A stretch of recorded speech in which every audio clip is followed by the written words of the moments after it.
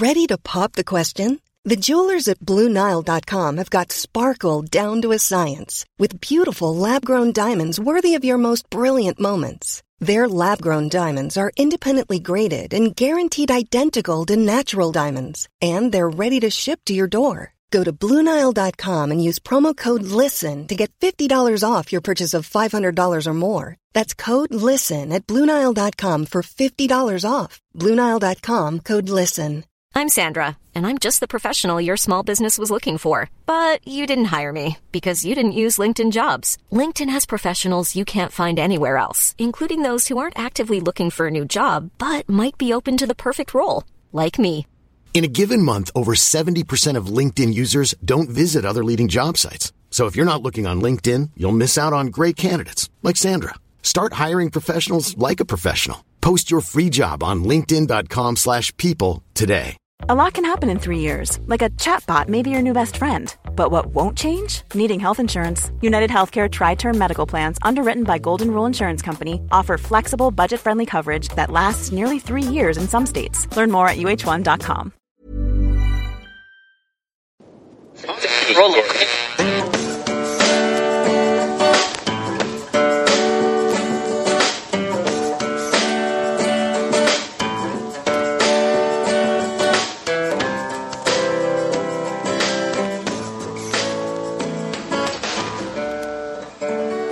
Acting as moderator for tonight's broadcast.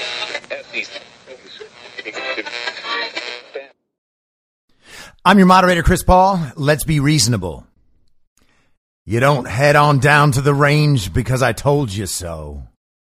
You do it because that's where you belong. It's high noon for Friday, December 10th, 2021. Follow the podcast on the Telegram Messenger app at t.me/I'm your moderator, or join the discussion thread at t.me/I'm reasonable. You can also find me on Gab and Getter at I'm your moderator. The Substack is imyourmoderator.substack.com, and the merch site is cancelcouture.com, or go direct shop.spreadshirt.com/cancel-couture. Today is the 324th day of Barack Obama's third term, as served by the half-dead, demented, degenerate, ventriloquist dummy, fake proxy president Joe Biden, who is overwhelmingly compromised by the Chinese Communist Party, the patriarch of one of the most corrupt families in American history, and the father of one of the most despicable sons to ever walk the earth. That's Hunter Biden. So congratulations, commies. You adopted the idea that truth was relative and based on your feelings, and told the world there was something special about your truth. Whatever felt right was true. Anything you can imagine. Fiction is a reality, and reality is a conspiracy theory. And you like all the things good people like, and believe all the things good people believe. And then you join with those good people, and you all collectively agree that all of you are good people just based on the fact that you all believe the same things. And you come to identify with a false reality because it just feels true and it just feels right.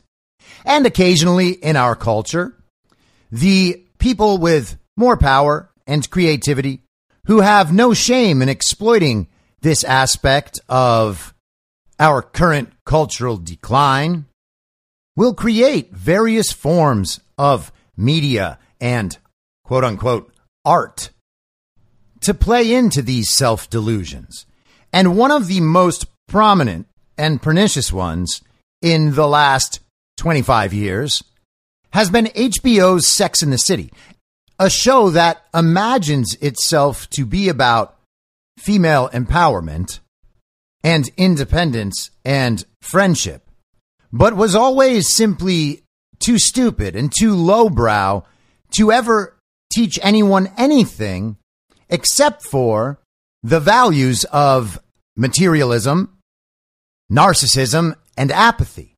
And they sold those continuously to women with college degrees in virtually nothing who absolutely loved the idea that they could go through life spending their parents' money on clothing and turn out to be very, very successful and very, very happy. And so the reason I bring this up is because I guess there is a new Sex and the City coming out on HBO, and I saw their little advertisement on HBO last night. It had the home screen, and it's a picture of the cast. You've got Sarah Jessica Parker, and I think the brunette is named Kristen Davis, and that nutty communist from New York who wanted to be mayor, Cynthia Nixon. And in the text part of their little advertisement, it says, life might be full of surprises, but friendship is forever. Now, I am not a Sex and the City connoisseur, but I am absolutely positive that there used to be 4 of them. So apparently, friendship is not quite forever in the Sex and the City universe. But don't worry, the 3 remaining friends, that's going to be forever. And yes, of course, aging has happened. Desperation has set in. They are basically wearing funeral dresses in the advertisement. But don't worry, the sun is rising on their friendship once again.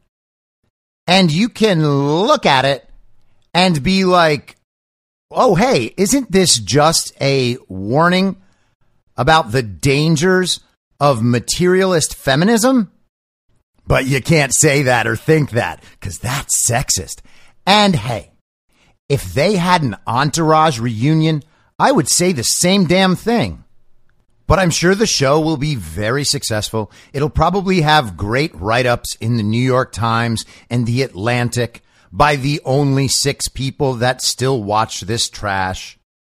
And I know generally that this is not worth mentioning on this show, and I don't spend a lot of time on these subjects, but look at this for its propaganda value.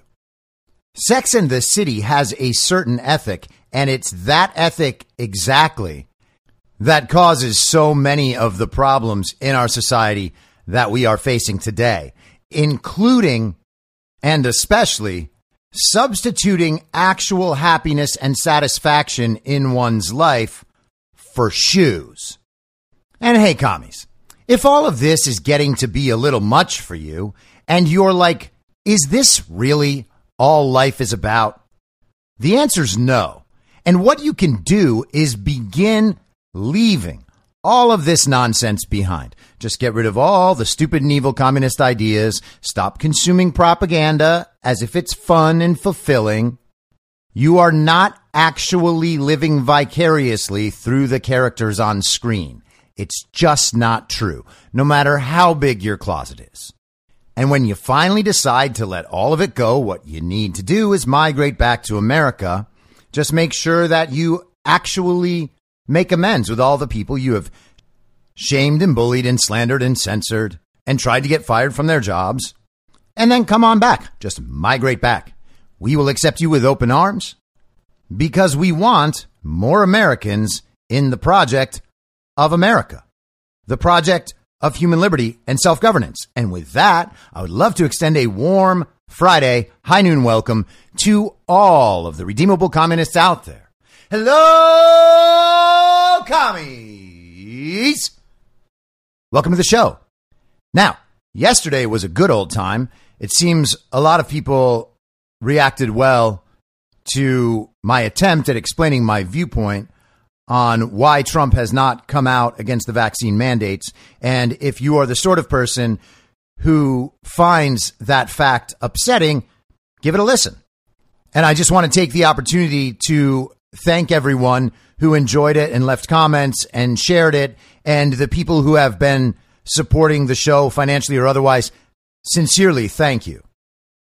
I want to talk a little bit more about the total unreality that has been thrust upon us. And I want to start with this article today in Insider Paper and reported elsewhere. The headline is, Facebook asserts in a court filing that fact checks created by third-party organizations and used to remove content or to suspend users are nothing more than protected opinions. Meta Platforms, formerly known as Facebook, has admitted in a court filing that its fact checks are merely protected opinions. The court filing was entered in response to a lawsuit filed by the libertarian pundit John Stossel, who claimed that one of Facebook's fact checks inserted on a video defamed him and was misleading. In response, Facebook argued that the so-called fact check was actually an opinion rather than an actual check and statement of the facts.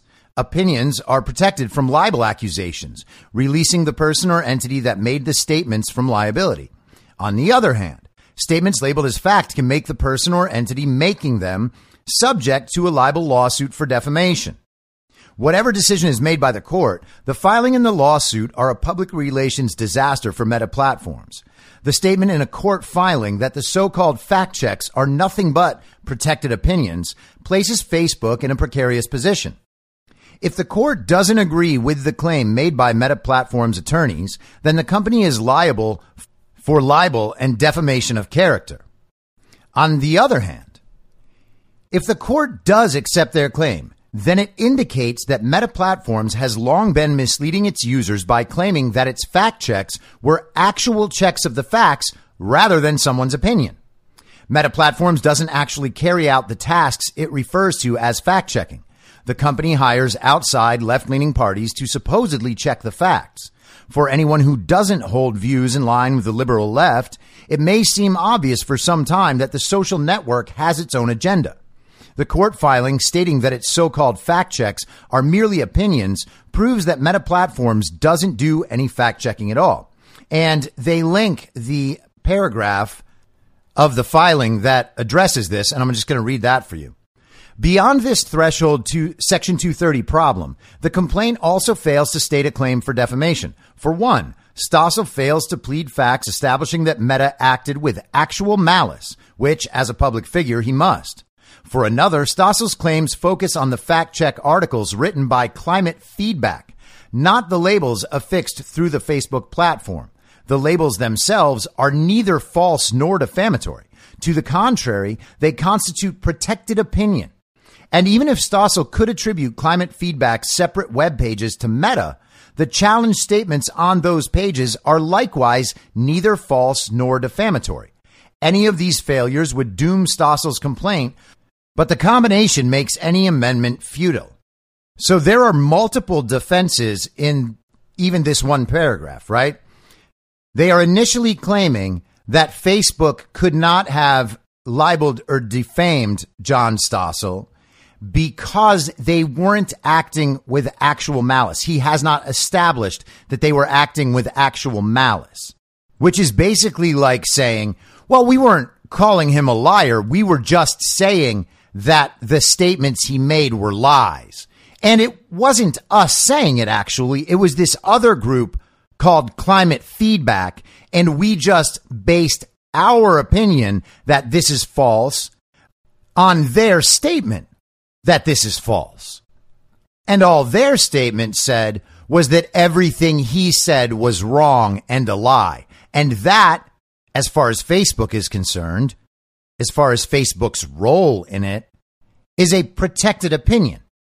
So they're essentially arguing that it actually doesn't matter whether what John Stossel said is true or false, and it doesn't matter whether or not the fact check is true or false.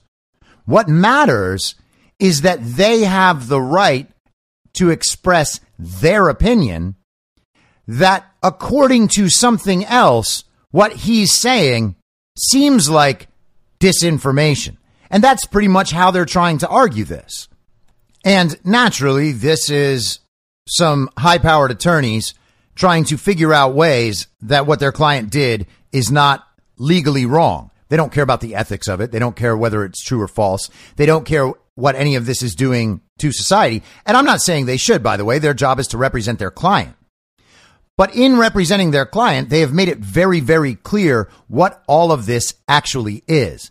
And what it is not is a check of the facts and an objective viewpoint that John Stossel is actually saying something wrong. And I'm not sure if it's too difficult to actually make a legal argument about this for John Stossel to be successful here. But I think if you were to trace along the path of how these fact checks work, this claim of defamation makes sense. Because really, legitimately, what they are doing, especially when they fact check almost everything you post, which, take it from me, they do, and that was over a year ago.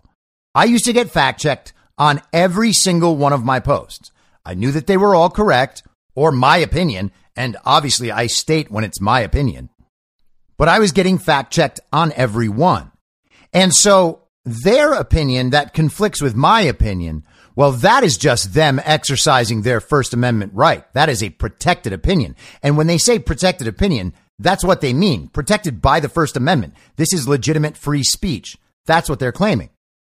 My speech, though, my opinion, well, that may be protected by the Constitution, but the Constitution doesn't apply to Facebook because they're a private company and they are allowed to leave up or take down any opinion they want. They're allowed to call it false. And if you don't disagree, well, you're not allowed on Facebook anymore. They will censor you. They will ban you.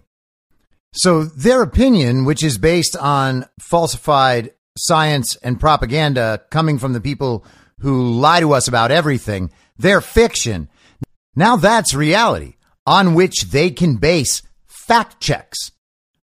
But your position, which may well be based entirely in reality, is disinformation. It's a conspiracy theory.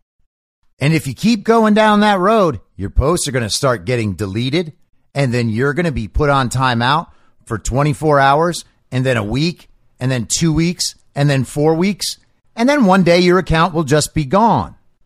And they will turn up the heat on what disinformation means. And eventually you, my friend, will be a domestic terrorist in the opinion of Facebook and Facebook's fact checkers. But don't worry.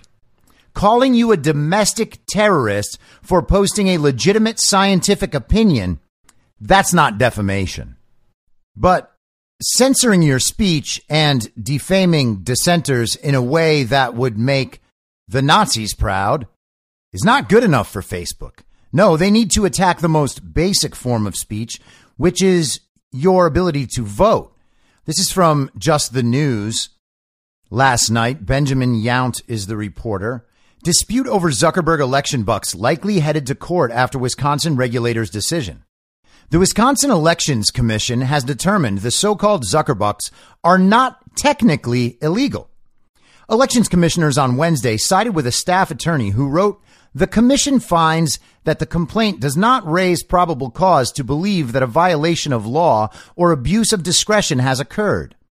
Attorney Eric Cardall, special counsel with the Thomas More Society, that's Philip Klein's group, representing the Wisconsin Voter Alliance, is challenging the $8.8 million the Mark Zuckerberg-funded Center for Tech and Civic Life sent to local election managers in Milwaukee, Madison, Green Bay, Racine, and Kenosha last year. "I don't think the Wisconsin Elections Commission clarified anything," Cardall told the Center Square Thursday. But Cardall said the decision is needed in order to move the legal challenge to the Zuckerbucks into a courtroom. "We just need to go to the circuit court judges and get them to agree that we can't have election officials in Wisconsin taking $8.8 million for increasing votes in their respective jurisdictions without legislative approval," Cardall explained. Cardall plans to file his appeal to WEC's decision in the next 4 to 8 weeks and hopes to have the case before a judge not long after that. In addition to challenging WEC's decision in court, Cardall and the Voter Alliance plan to go back before the Elections Commission to challenge the Zuckerbucks funding under Wisconsin's election bribery law. "The 800-pound gorilla is the Wisconsin election bribery statute," Cardall said. Wisconsin Statute 12.11 really shows the commitment of Wisconsin lawmakers that they really don't want people accepting money to induce voters to go to the polls. Cardall said WEC punted on that question in its ruling on Wednesday. "Why is this election bribery? Why in Wisconsin do we have a law that says a person can't take money to induce people to go to the polls?" Cardall asked. "I think the reason is that Wisconsin thinks it's wrong, morally wrong, and legally wrong for public officials to go to the polls." Cardall expects to file his election bribery challenge with the Wisconsin Elections Commission soon. And that's where we are right now. We have gone from saying this is the safest and most secure election of all time to a state elections commission arguing that it's not technically illegal for them to have taken private money to return a specified outcome in their election. And there is more election news in the coming weeks. I think next week we're going to see some motion with the attorneys general in the Lindell case. And my somewhat informed impression of that situation is that they are waiting for one of the attorneys general to step forward first. And at that point, more will fill in behind.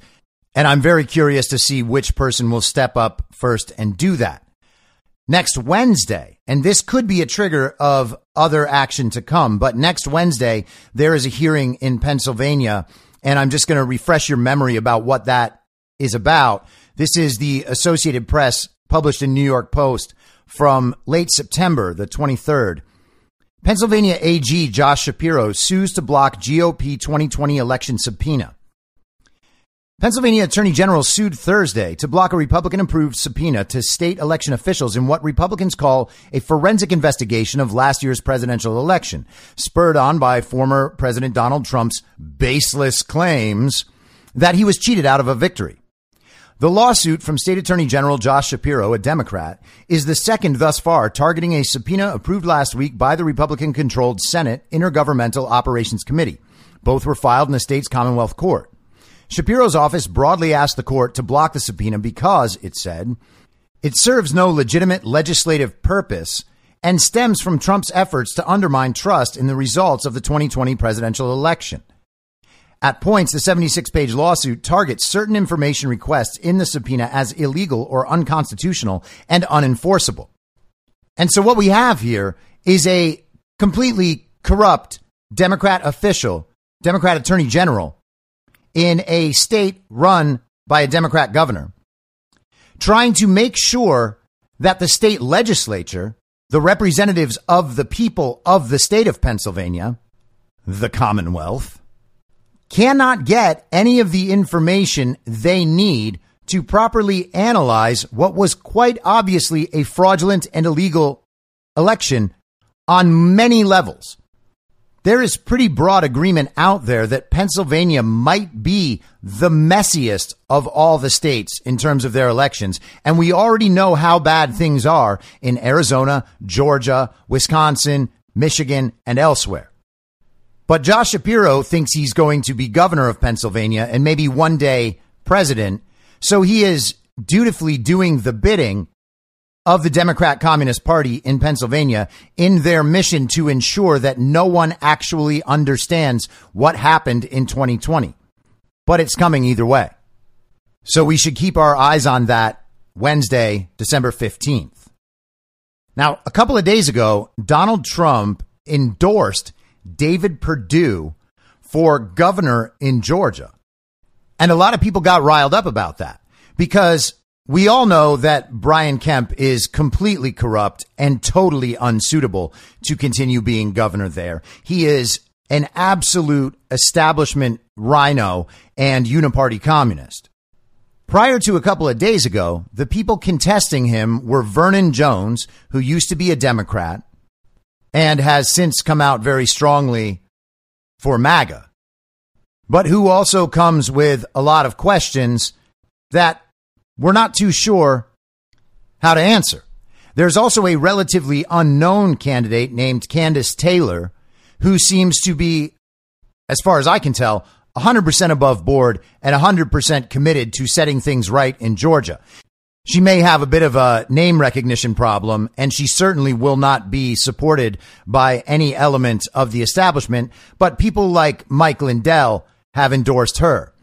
Now, Trump's endorsement seems like a pretty obvious rejection of the Vernon Jones candidacy.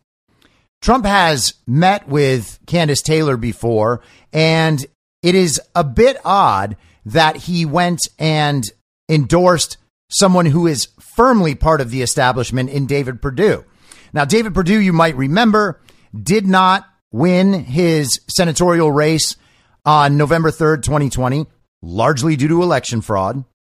and ended up in a runoff on January 5th, 2021 that he lost after refusing to come out against election fraud that likely cost him the November election.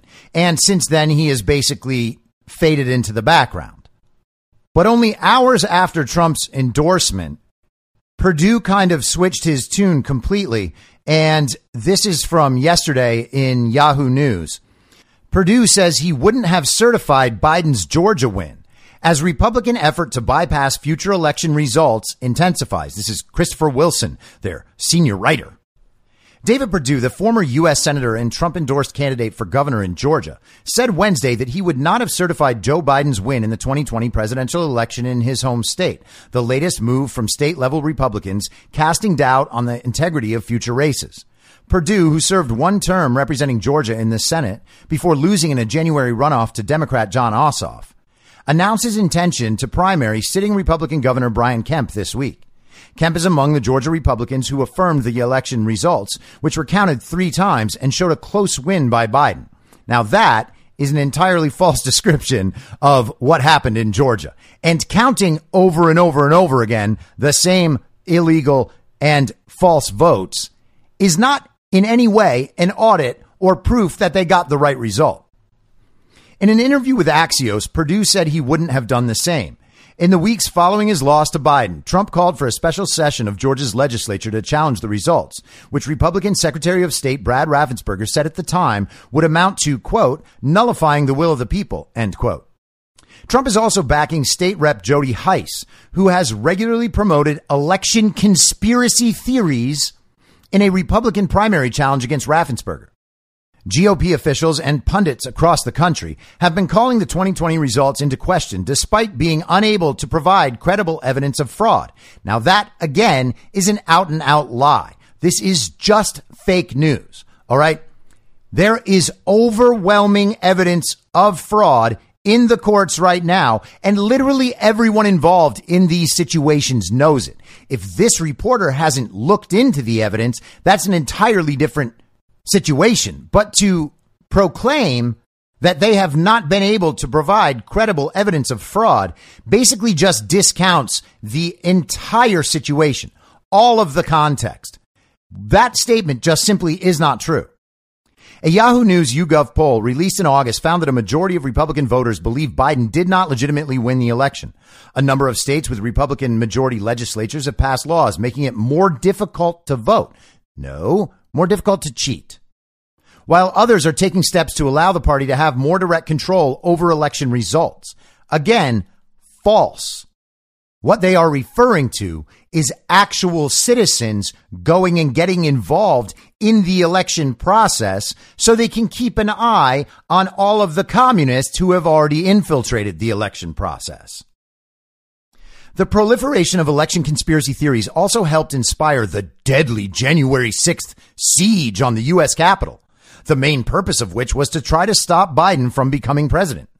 No, it was to delay the counting of false electors. Earlier this year, Kemp signed a bill passed by Georgia's Republican-controlled legislature that limited voting while also transferring powers away from the Secretary of State and instead giving them to a state election board controlled by the same partisan legislature. Under the law, the board can also suspend local election officials with whom it disagrees. Again, this whole thing is absolute, utter nonsense. They are claiming that the closing of the most basic loopholes that are continuously exploited to steal elections is somehow limiting people's ability to vote. That is absolutely untrue. In fact, none of the laws passed by any of the states even really make it harder to cheat. If they actually wanted to stop cheating, they would all audit the elections in their states and show what the cheating actually was so that they knew how to stop it. And the way to stop it is to purge voter rolls and clean them up so that only actual voters are on the voter rolls. They would introduce voter ID. They would ban unsolicited mail-in balloting. They would ban ballot harvesting. They would get rid of the machines. And they would introduce paper ballots that are individual and verifiable and auditable. And none of the legislation that any of these states have passed so far has gone anywhere close to accomplishing that. Some of them do one of those things or a couple of those things in a pretty milquetoast way, but none of them actually set out to fix the problem. But the funniest thing about that Yahoo article is that it didn't actually tell you why this is a big deal. So Fox5Atlanta.com, David Perdue announces lawsuit over Georgia's 2020 election alleges fraud. Days after announcing his candidacy for governor, Republican David Perdue further embraced debunked claims of electoral fraud in Georgia's 2020 presidential race by joining a lawsuit seeking to prove he and former President Donald Trump were cheated out of election victories. The suit claims that fraudulent or counterfeit ballots were counted in Fulton County, the state's most populous jurisdiction, although investigators rebutted the same claims previously. And no, again, that's just not true. Perdue's lawsuit amplifies claims that the former senator has made this week since announcing a challenge to incumbent Governor Brian Kemp on Monday. Perdue told Axios and the Atlanta Journal-Constitution that he wouldn't have certified Georgia's 2020 results if he had been governor then, unlike Kemp. Trump has repeatedly savaged Kemp for not doing enough to overturn the loss. After inviting Perdue to run, Trump endorsed Perdue on Monday, saying Kemp has been very weak on election integrity. The suit could further Perdue's effort to sew up the votes of Trump backers who believe the election was stolen as he tries to come back from his Senate election loss, saying that's how he'll unify the Republican Party and beat Kemp in the primary and then Democrat Stacey Abrams. His position that Georgia's 2020 election was wrongly decided isn't new. He called on Republican Secretary of State Brad Raffensperger to resign while votes were still being counted in 2020, saying he failed to deliver honest and transparent elections. And said if he had been in the U.S. Senate on January 6th, he would have voted against accepting Georgia's electoral votes. But until now, he hasn't sued. David Perdue is so concerned about election fraud that he waited a year to file a lawsuit that conveniently coincided with his disastrous campaign launch, said Kemp spokesperson Cody Hall. Keep in mind that lawsuit after lawsuit regarding the 2020 election was dismissed, in part because Perdue declined to be listed as a plaintiff. Well, that's a strange and indirect admission of guilt. He just said that the lawsuits were dismissed because Perdue didn't sign on as a plaintiff. I thought it was because all the claims were baseless. Well, that's strange. And also, even if lawsuit after lawsuit was dismissed, not all the lawsuits were dismissed. In fact, the one that David Perdue joined is still quite active. And I'm skipping down toward the bottom of this article. The lawsuit is largely a repeat of one that Henry County Superior Court Judge Brian Amero dismissed in October after he ruled the plaintiffs, including longtime Georgia election systems critic Garland Favorito, hadn't alleged a particularized injury and thus didn't have standing to sue. Favorito and other plaintiffs are appealing that dismissal, and that is what Perdue is joining. The new plaintiffs, who asked that the suit be assigned to Amero, say they have the standing to pursue claims that their state constitutional rights to equal protection and due process had been violated. Perdue claims his particularized injury was that he was a candidate for re-election in November, but failed to achieve a majority, forcing him into a runoff with Democrat Jon Ossoff that Perdue lost. Lennon says, and she is one of the other plaintiffs, I believe. Lennon says she sought to cast an in-person early vote in October 2020, but was told someone had already sent in a mail-in ballot in her name. Investigators with the Georgia Secretary of State's office submitted a report to Amero just before he dismissed the case, saying they found no evidence of fraudulent ballots. False. Based upon witness statements and examination of approximately 1,000 absentee ballots and ballot images, the Secretary's investigators have not uncovered any absentee ballots that match the descriptions given or otherwise appear to be fraudulent or counterfeit, the legal brief said. 1,000 ballots is what they checked. Ballots chosen by the same corrupt officials that carried out the fraud in the first place at Rhino Secretary of State Brad Raffensperger's office. And Brad Raffensperger is a legitimate rhino, okay? He's a Democrat that was found by a PR firm and then run in Georgia as a Republican. Now, why would Democrats be trying to do that? Oh, maybe because Georgia is a red state. And if the Democrat is bad enough, they will vote Republican no matter who it is. And so the best way to counteract that is to make a Democrat a Republican. The new lawsuit recounts claims that the investigators debunked, including claims by Susan Voiles and 3 other auditors during a hand recount, that they saw pristine absentee ballots that appeared to have been marked by a computer and weren't creased, as they would have been if they had been put in envelopes. The investigators said they couldn't find any such ballots. The suit also renews debunked claims that election officials purposefully lied about stopping counting on election night, claiming that once observers left, election workers pulled out suitcases of ballots and counted the votes multiple times, effectively running up the score for Democrats. Now, that is on video, but they still did a debunking. But as we've seen in Facebook earlier, that's basically a fact check, which is basically their opinion. To be clear, no one has debunked the Ruby Freeman video, although Ruby Freeman and her daughter, Wandrea Shea Moss, are suing the Gateway Pundit right now, probably to tie them up about reporting any more on Ruby Freeman and her daughter, both of whom committed election fraud on video. Secretary of State investigators said they found no evidence this had happened either, saying video showed the suitcases were normal ballot bins brought out when election workers were told to keep counting. Investigators said workers told them ballot scanners jammed frequently, requiring workers to make multiple attempts to scan ballots, and that scanner activity logs confirmed paper jams reported by workers and seen on video. That does not account for any of that. The counting was stopped. People were forced to leave the building. Then the suitcases were pulled out. Counting resumed with no observers, and the ballots were loaded through multiple times. That explanation is nowhere near sufficient. Every one of those ballots was illegal, and you can see the vote spike in the results that coincides with that activity. Investigators concluded, therefore, that there was no evidence to corroborate allegations in the lawsuit that election workers scanned and counted fraudulent ballots that had been hidden under tables at the arena. The brief notes that former U.S. Attorney B.J. Pak, I guess, maybe it's B.J., I mean, what is this? Reached the same conclusion based on statements made to the FBI and an independent review of the evidence. Seth Bringman, a spokesperson for Stacey Abrams, said that, quote, while David Perdue conducts the conspiracy choir, Stacey will be focused on Georgians, end quote. And if you're thinking, why is Fox News Atlanta basically shilling for the Democrat Communist Party and election fraud and for Stacey Abrams? Well, then you're asking a very good question. And the answer happens to be that Fox was a critical component of selling the lie that Joe Biden actually did win the election.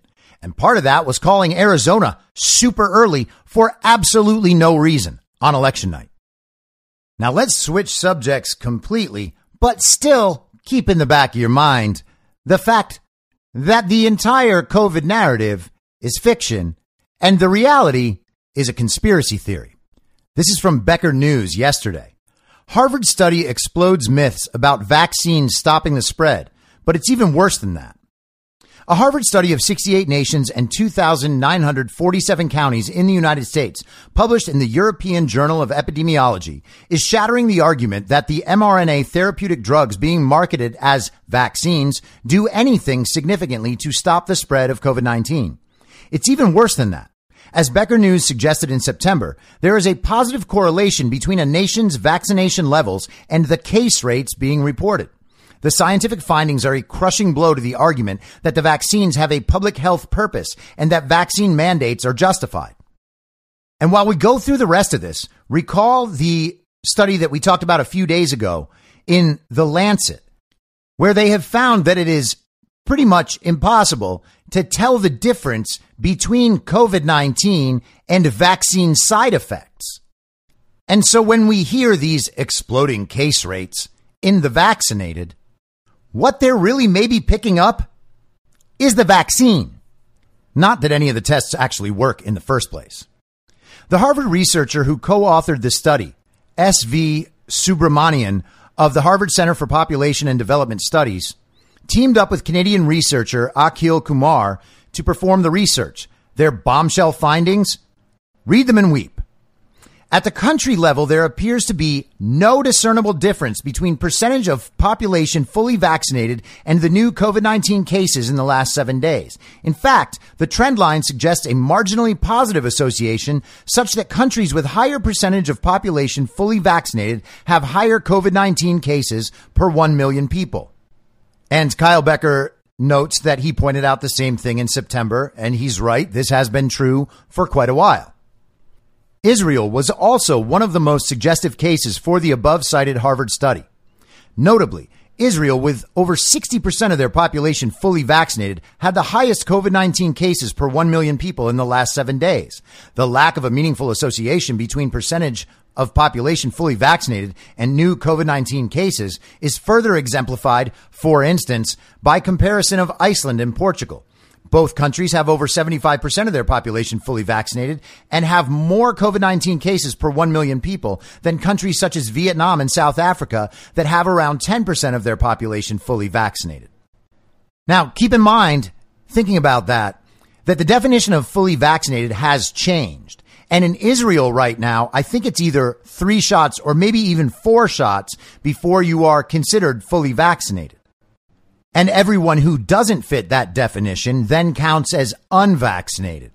And for them, we are meant to believe that the symptoms they show, which are the same whether it's a COVID-19 infection or a vaccine side effect, are occurring in the unvaccinated because of the fact that they haven't been vaccinated. But in places like Israel, where they have previously reported 85 to 90% vaccination, what this really is a misclassification, making people who have had the vaccine but aren't fully vaccinated, which is a term that doesn't mean anything anymore, count as unvaccinated. How bad would these numbers be if all of the people who have been vaccinated to some extent counted as vaccinated in these studies? Now, remember, they just talked in that quote about Vietnam and South Africa that have around 10% of their population fully vaccinated. So Becker goes on. Where was the Omicron variant first detected? Botswana, followed by South Africa. Interesting. The study also makes an interesting point about counties with extremely high vaccination rates. Of the top 5 counties that have the highest percentage of population fully vaccinated, 99.9% to 84.3%, the U.S. Centers for Disease Control and Prevention identifies 4 of them as high transmission counties. That's 4 out of the top 5 most vaccinated counties are also considered by the CDC to be high transmission counties. And that's important to remember when you hear Rochelle Walensky and Anthony Fauci talk about high prevalence of disease or high prevalence of virus, right before they suggest that what we need to reduce that prevalence is more people being vaccinated, even though that is the exact opposite of what their data is showing. Back to Becker. Thus, if you believe that getting nearly the entire local population vaccinated will do anything to stop the lockdowns and mandates, this data should make you think again. The agenda is political, and therefore the solution will have to be political. I am obviously not the only researcher to pick up on this data phenomenon. Justin Hart at the Substack Rational Ground has also mentioned it multiple times. Indeed, he had picked up on the unusual data patterns in July, and Justin Hart was actually on the podcast last summer in 2020. Although I'm not on Twitter anymore, so I don't talk to people like this. It is what it is. The above-cited Harvard study provides a snapshot of the data points that illustrate the marginally positive association, and he's linked the graphs and charts. He says, this looks more than marginal to me. At the U.S. county level, there appears to be no discernible relationship between vaccination levels and case rates. There you have it. There is no real-world evidence that vaccines stop the spread of COVID-19. However, this isn't stopping Pfizer's CEO from making the unsubstantiated claim to sell the booster shots. Although 2 doses of the vaccine may still offer protection against severe disease caused by the Omicron strain, it's clear from these preliminary data that protection is improved with a 3rd dose of our vaccine. Pfizer's CEO Albert Bourla said, Ensuring as many people as possible are fully vaccinated with the first 2-dose series and a booster remains the best course of action to prevent the spread of COVID-19. This is an absolute lie. It should be no surprise that a big pharma CEO would deceive the public about his product, but the U.S. government and the corporate press turning a blind eye to the false claim should have Americans outraged. As a legal team recently explained in a lawsuit against the FDA, the vaccines, quote unquote, have absolutely failed in preventing the spread of COVID-19. Thus, there is no legal, moral, or public health justification to mandate vaccines. And he links to the Harvard study below. Now, I want to read a really stellar piece of propaganda from the communist rag, The Atlantic, that is owned, in part at least, by Laurene Powell Jobs, who is Steve Jobs' widow. And amusingly, my friend Josh Lacash from the Wrong Opinion podcast sent me a post that he put up today, a picture of Miss Powell Jobs with Ghislaine Maxwell. So it's always good to keep that sort of thing in mind when you are pondering the views of the global elitist writers of The Atlantic. This is by Rachel Gutman yesterday. The pandemic of the vaccinated is here. Even before the arrival of Omicron, the winter months were going to be tough for parts of the United States, while COVID transmission rates in the South caught fire over the summer. The Northeast and Great Plains states were largely spared thanks to cyclical factors and high vaccination rates, even though that's not true. But weather and the patterns of human life were bound to shift the disease burden northward for the holidays, and that was just with Delta. Enter a new variant that appears better able to evade immunity, and that seasonal wave could end up a tsunami. Back in July, CDC Director Rochelle Walensky announced that COVID had become, quote, a pandemic of the unvaccinated, end quote. An unfortunate turn of phrase that was soon picked up by the president. Now the flaws in its logic are about to be exposed on what could be a terrifying scale. Unvaccinated Americans will certainly pay the steepest price in the months to come, but the risks appear to have grown for everyone. The pandemic of the vaccinated can no longer be denied. And so far, she's basically just slipping in these obvious problems with the prior truth amidst confirmation of the prior truth. The 60% of Americans who are fully vaccinated, 60%? Oh, she's not counting the kids. Now the kids are part of the overall number. Oh, the 60% of Americans fully vaccinated could soon find that their lives looking very different. For much of the summer and fall, those who had received 2 Pfizer or Moderna doses or 1 Johnson & Johnson shot were told that they were essentially bulletproof, especially if they were young and healthy. Well, what? Young and healthy people were already essentially bulletproof, and there has never been any reason to think otherwise. But preliminary data from South Africa and Europe now suggests that 2 vaccine doses alone might still allow for frequent breakthrough infections and rapid spread of the disease, even if hospitalization and death remain unlikely. But of course, they don't remain unlikely. They are just as high for the vaccinated. In fact, they are more high for the vaccinated if you begin actually counting everyone who has taken one of these shots as vaccinated. Getting 3 shots or 2 shots plus a previous bout of COVID seems to offer more protection. Oh, those are the safe options. Got it. For Saad Omer, the director of the Yale Institute for Global Health, that's enough evidence to justify changing the CDC's definition of full vaccination. Oh, wow, that's interesting.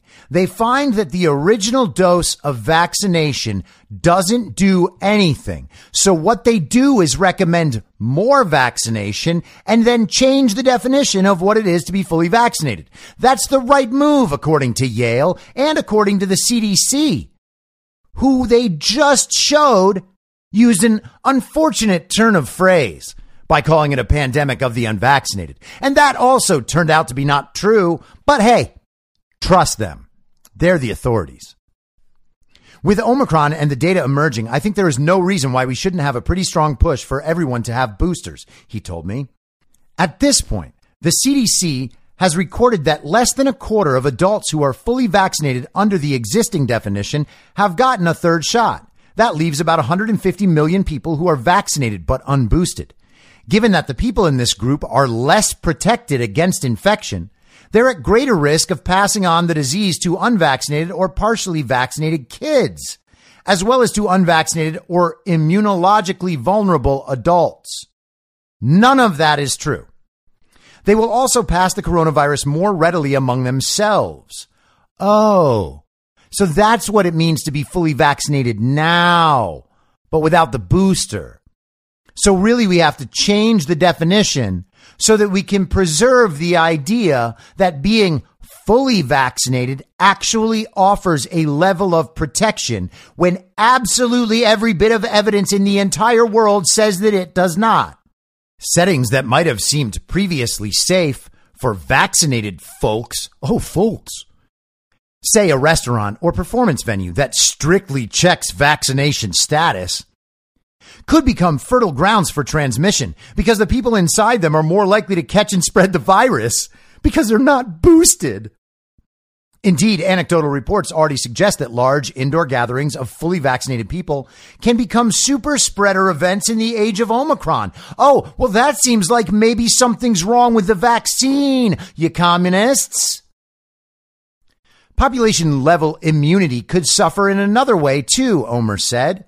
People who were previously protected because of a prior infection could now be quite vulnerable to getting reinfected and passing on the disease. In fact, it's possible that the only parts of the country where community transmission might be blunted are those that faced devastating early waves of the virus and subsequently had strong vaccination rates, mostly a handful of areas in the Northeast. You got that? Now you're only safe if you had the virus and you have taken 3 vaccination shots, even though there isn't a shred of evidence anywhere in the world that backs that up. And there is not a shred of evidence anywhere in the world that says a person with a previous infection and thus with antibodies should be vaccinated at all. It's really very, very challenging to consider how those differences might play out. Joshua Schiffer, a disease modeling expert at the Fred Hutchinson Cancer Research Center, told me. Oh, it's very challenging to consider that. Is it, Josh? Got it. What a bold and powerful evidence-based statement. Here's the upshot. Each fully vaccinated person might still be at minimal risk of getting seriously ill or dying from COVID this winter, but the vestiges of normalcy around them could start to buckle or even break. In the worst case scenario, highly vaccinated areas could also see, quote, the kind of overwhelmed hospital systems that we saw back in 2020 with the early phase in Boston and New York City, end quote. Samuel Scarpino, a network scientist at the Rockefeller Foundation's Pandemic Prevention Institute, told me. If only a small percentage of Omicron infections lead to hospitalization, the variant is still spreading with such ferocity that millions of people couldn't need a bed. Okay. The only times that ICUs are full anywhere is after their capacities have already been reduced.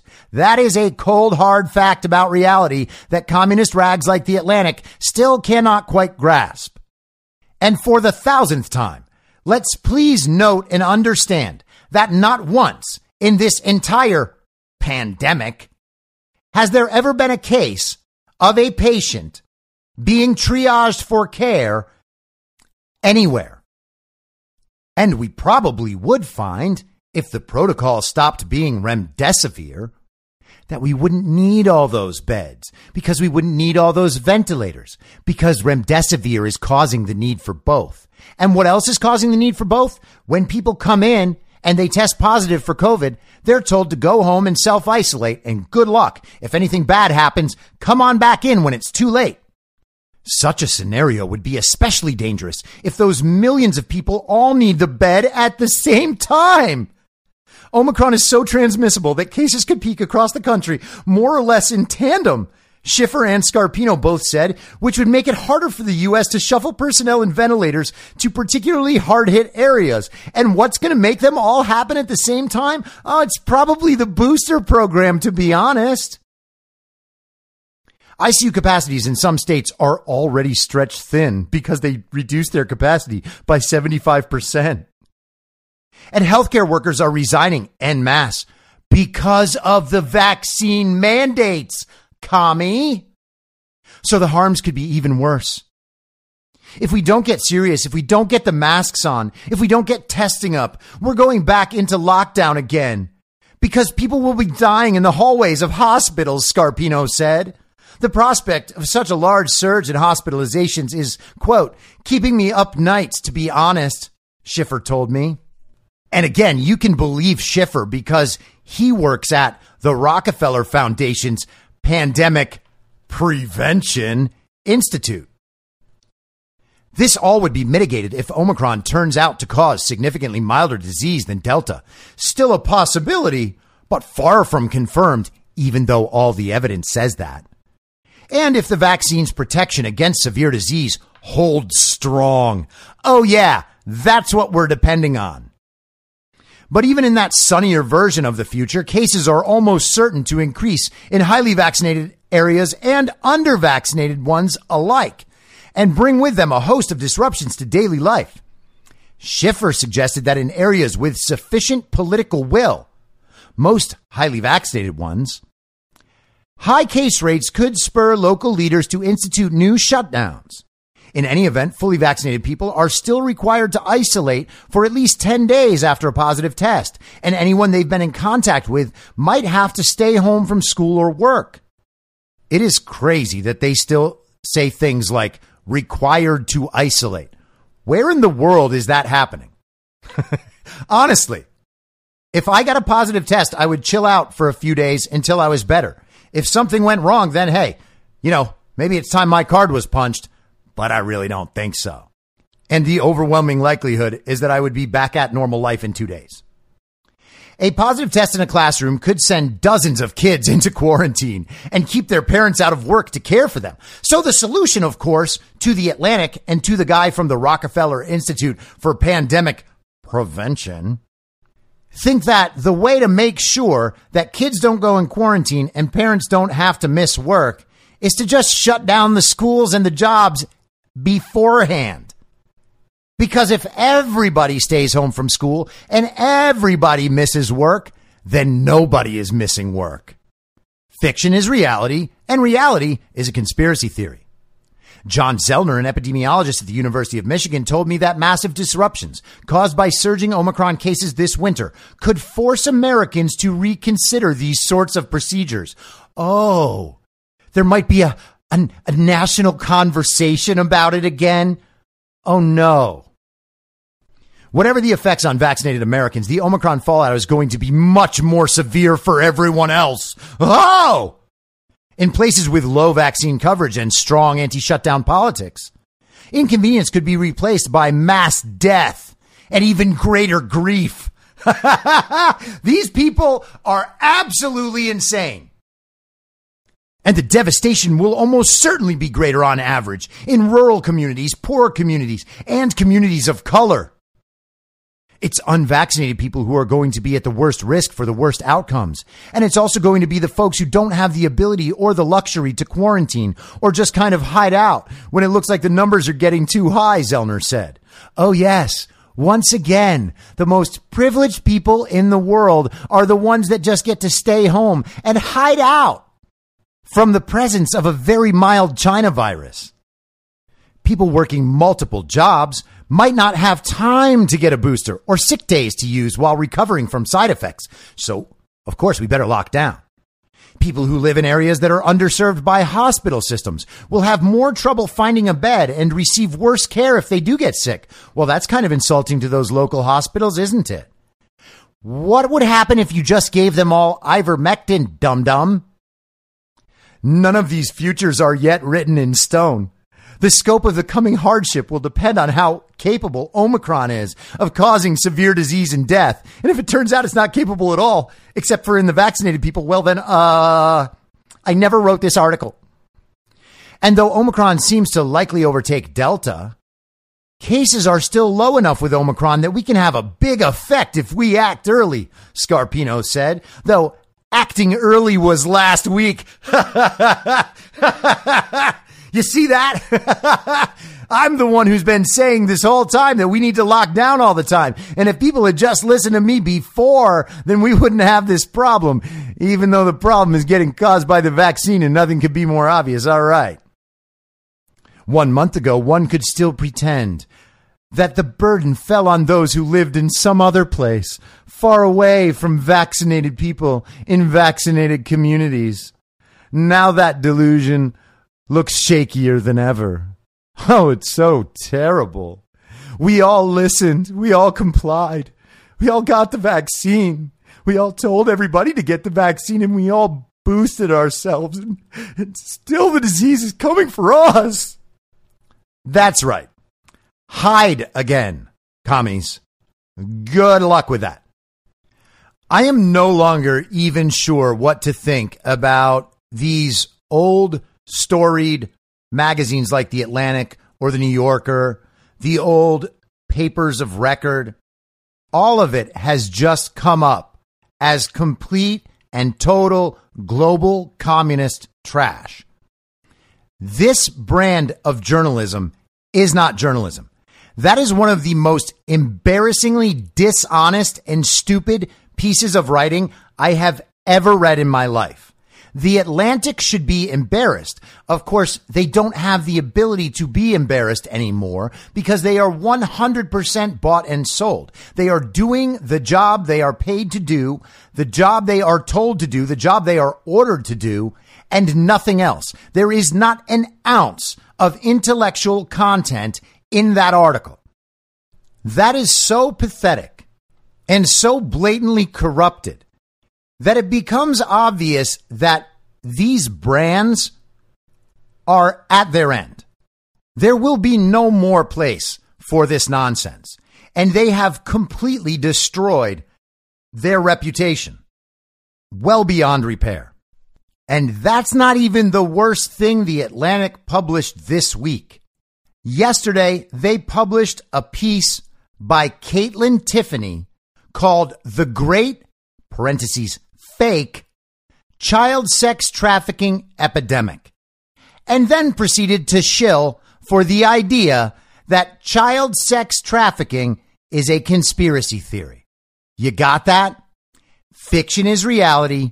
Reality is a conspiracy theory. I'll be back on Monday at the same reasonable time on the same reasonable podcast network. I don't have a network. Masks and lockdowns don't work. They lied to you about a pandemic, and Joe Biden will never be president. Goodbye. Whether you're a total newbie to podcasting or even if you've had a show before like me, you know how intimidating it can be to start your show. The tech side especially can be daunting. That's why I'm so grateful Anchor exists. If you haven't heard about Anchor, it's the easiest way to make a podcast. They knock down all the barriers to entry. Let me explain. First off, it's free. I don't know how or why, but I'm happy about it. The platform's great. There are creation tools that allow you to record and edit your podcast right from your phone or computer. Anchor will distribute your podcast for you so it can be heard on Spotify, Apple Podcasts, and many more. I can't even begin to describe how much easier it was to get my show on all the major platforms this time than it was a few years ago. You can make money from your podcast with no minimum listenership. That's right. You build your show, you make money. It's everything you need to make a podcast in one place, and the company is committed to the success of its content creators. Go download the free Anchor app or go to anchor.fm to get started. Thanks for listening. Follow the podcast on the Telegram Messenger app at t.me/I'm your moderator. You can join the discussion at t.me/I'm reasonable. I'm also on Gab and Getter at I'm your moderator. The Substack is imyourmoderator.substack.com, and the merch site is cancelcouture.com. You can also go direct to that at shop.spreadshirt.com/cancel-couture. I'll see you next time out on the range.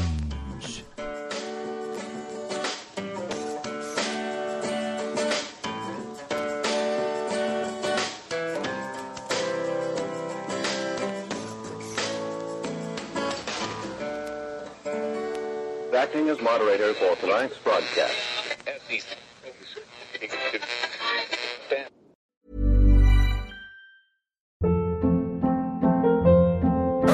Hold up. What was that? Boring. No flavor. That was as bad as those leftovers you ate all week. Keke Palmer here, and it's time to say hello to something fresh and guilt-free. HelloFresh. Jazz up dinner with pecan-crusted chicken or garlic butter shrimp scampi. Now that's music to my mouth. HelloFresh. Let's get this dinner party started. Discover all the delicious possibilities at HelloFresh.com. Planning for your next trip? Elevate your travel style with Quince. Quince has all the jet-setting essentials you'll want for your next getaway, like European linen, premium luggage options, buttery soft Italian leather bags, and so much more. And is all priced at 50 to 80% less than similar brands. Plus, Quince only works with factories that use safe and ethical manufacturing practices. Pack your bags with high-quality essentials you'll be wearing for vacations to come with Quince. Go to quince.com/pack for free shipping and 365-day returns. Mom deserves the best, and there's no better place to shop for Mother's Day than Whole Foods Market. They're your destination for unbeatable savings, from premium gifts to show-stopping flowers and irresistible desserts. Start by saving 33% with Prime on all body care and candles. Then get a 15-stem bunch of tulips for just $9.99 each with Prime. Round out Mom's menu with festive rosé, irresistible berry chantilly cake, and more special treats. Come celebrate Mother's Day at Whole Foods Market. In my mind, that's the end game. Thanks for listening. If you'd like to follow what I'm reading and thinking throughout the day, you can do that by downloading the Telegram Messenger app and going to t.me/I'm your moderator. On social media, you can follow me on Truth Social, Getter, and Gab at I'm your moderator. I also have channels on Rumble and BitChute. If you'd like to follow the writing, you can find me at imyourmoderator.substack.com. The merch site is cancelcouture.com, or go direct shop.spreadshirt.com/cancel-couture. If you'd like to support the podcast financially, the best place to do that is Ko-Fi. Go to ko-fi.com/I'm your moderator. And all of these details will appear in the show notes with each episode. I'll see you soon down on the range.